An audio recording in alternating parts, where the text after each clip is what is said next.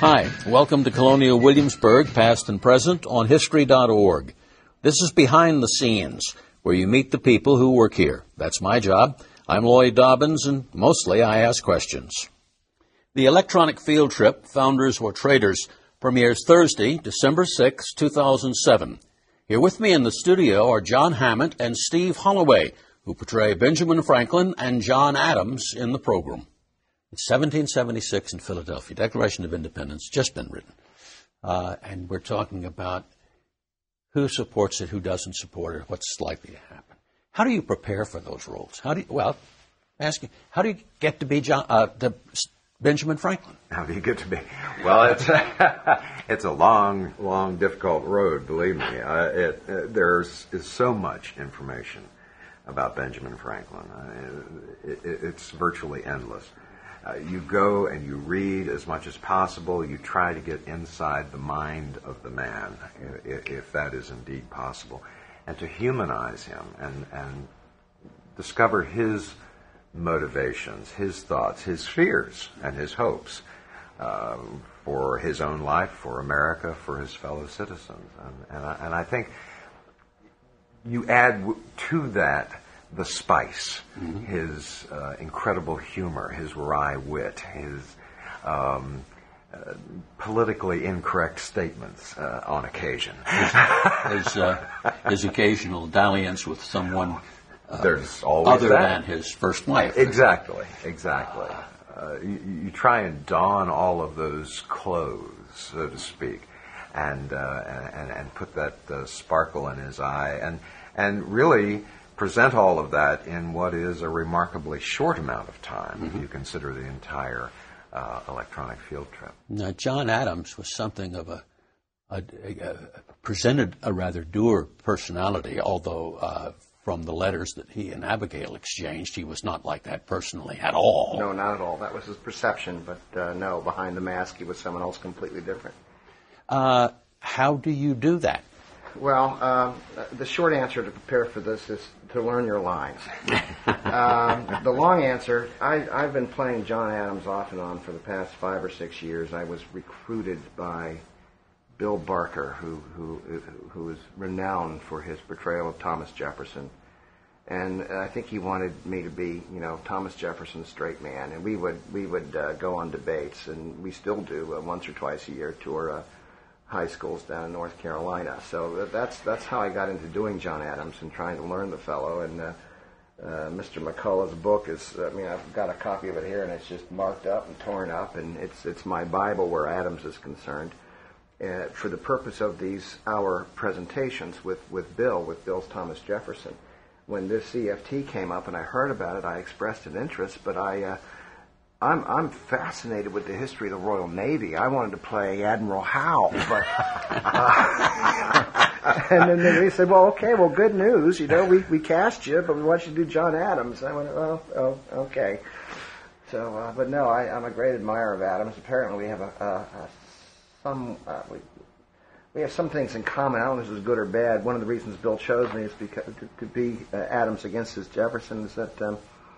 Apparently, I don't perceive this myself, but others seem to see in me someone who gets passionate about certain political things, and I've been called obnoxious and disliked, and frequently, yes, the highest praise, I'm sure, so I think a lot of John Adams, and I am in complete agreement with him when it comes to the role of government and how we must ever be mindful of the abuses of power. That government will dissolve into tyranny if you let it. That's the history of the world over and over again. Franklin said much the same thing on 2 different occasions that I know about.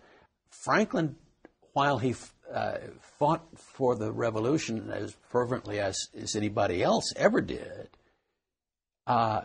if you read some of what he said, he did not like government and didn't like the people in government even more. Yes.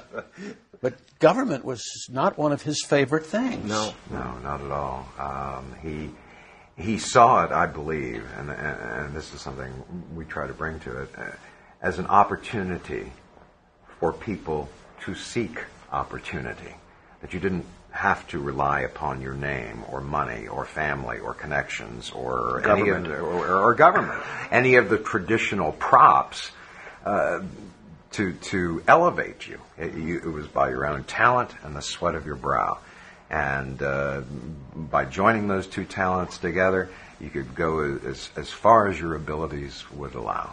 Well, Franklin's life was something like that. He started off Very as a much. printer's apprentice, which is a road to nowhere unless you actually make something of it. So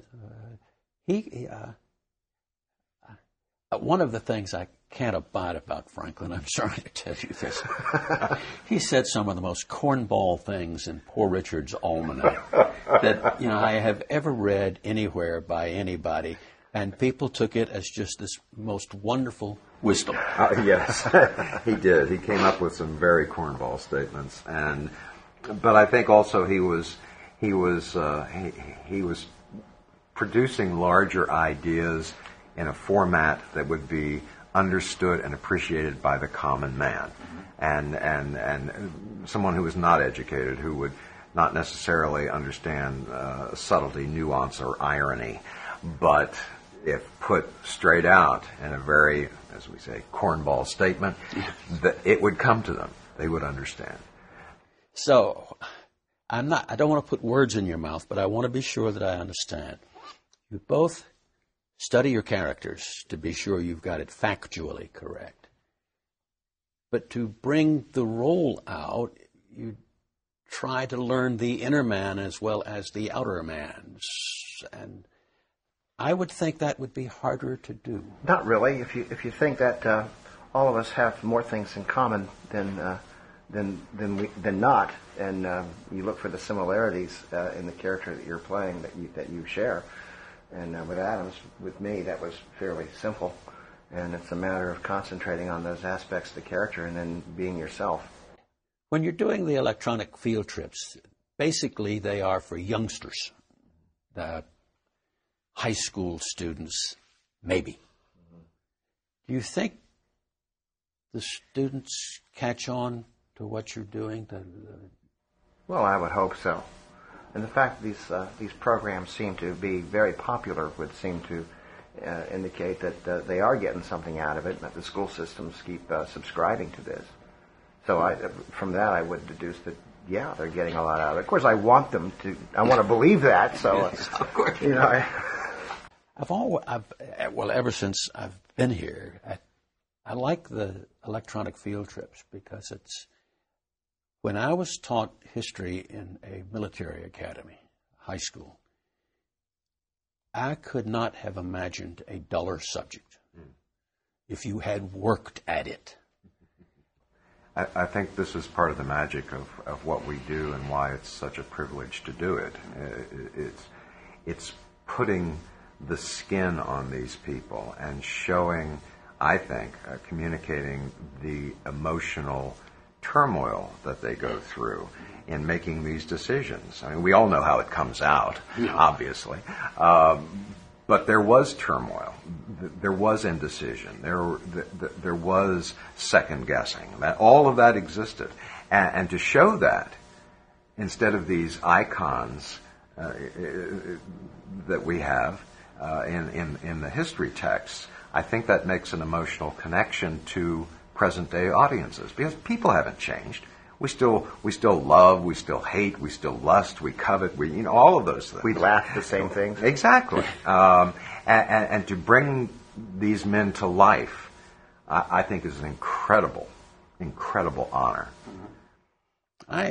It might be an honor, but it's also work. It is work, but it's a work of love. It's fun work. It's not a labor. Well, for some of us, it's fun.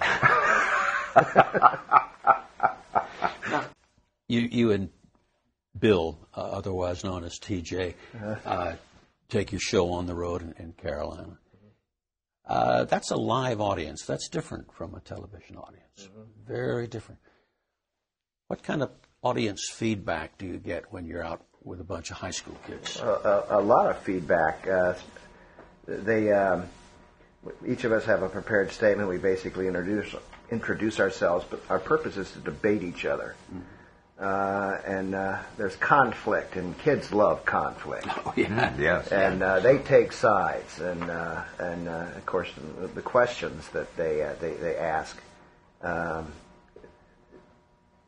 is a sign that we've gotten through. I mean, the fact that they ask questions, but the types of questions they ask mean they have chosen one over the other, and they're taking sides, and they want to see one of us win and one of us lose, and it's always nice to see kind of a metamorphosis when you go into this auditorium full of high school kids and they don't want to be there. The best thing is that they've gotten out of class and they're talking and they're doing whatever, and then by the end of it, they're all sitting forward. You have their rapt attention, and then it's instant gratification. It's wonderful. That's the way I think history. People should react to history. You ought to want to know where you came from and how you got here. Yeah, and here are these two Marbleheads, Thomas Jefferson and John Adams, which we all assume these people were the best of friends. And, of course, Adams and Jefferson were the best of friends, although there were times when they had falling outs, and to see them going at each other, that's just immediately going to grab their attention. Who did Franklin dislike? Well, actually, he disliked anybody who didn't agree with him. Pretty much like the rest of us. Very much so. John Hammond and Steve Holloway, Colonial Williamsburg actor-interpreters. The Electronic Field Trip, Founders or Traders, airs December 6, 2007 on history.org/trips and on local public broadcasting stations. That's Colonial Williamsburg, past and present this time. Check history.org often. We'll post more for you to download and hear.